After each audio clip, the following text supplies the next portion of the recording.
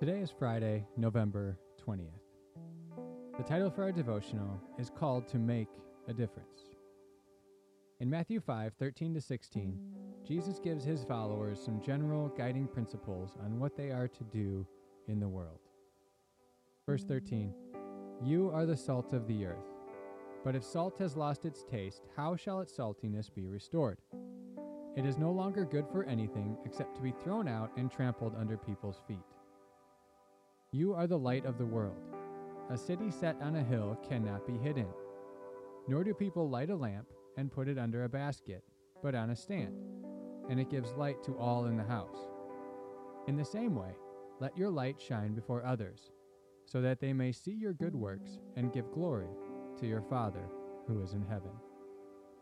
First, we see the idea that we discussed yesterday. Jesus tells his followers that they themselves are salt and light.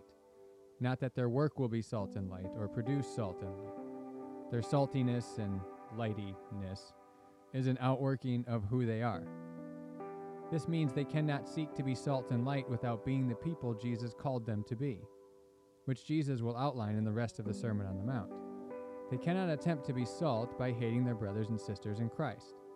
They cannot be salt and light by lying, by bullying their enemies, etc. These indicate that Jesus' followers are not the types of people that Jesus has then called them to be. Essentially, the metaphor of salt implies that as disciples of Jesus, we need to be useful to the world. We should be influencing our culture by preserving what is good, seasoning the lives of people around us to make them better. Without influence and contact with the culture, Christians cannot do these things.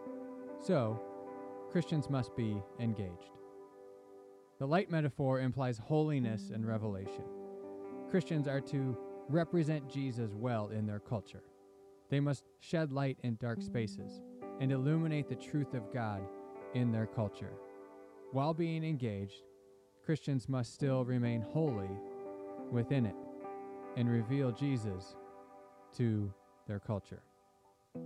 So the images of salt and light form a twofold declaration of the Christian life. Followers of Jesus are to engage with the culture by being a useful, productive, positive presence in their communities.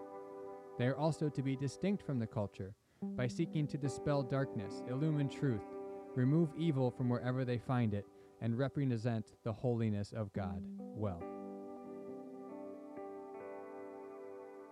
For reflection time today, whatever career path you find yourself in or being called to, whether that's sacred or secular, be salt and light, and you will be fulfilling God's call in your life. Through this series, I hope that you have felt a huge burden off your shoulders of finding God's specific call upon your life that you can't miss or you'll be outside of his will.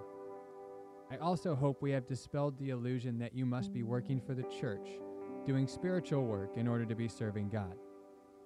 So if you're just working a regular job, you're fulfilling the creation mandate to make something of creation. You're also working with Jesus towards the redemption of all creation. Those are big things. Your work has intrinsic theological value. You can be salt and light in any of those settings.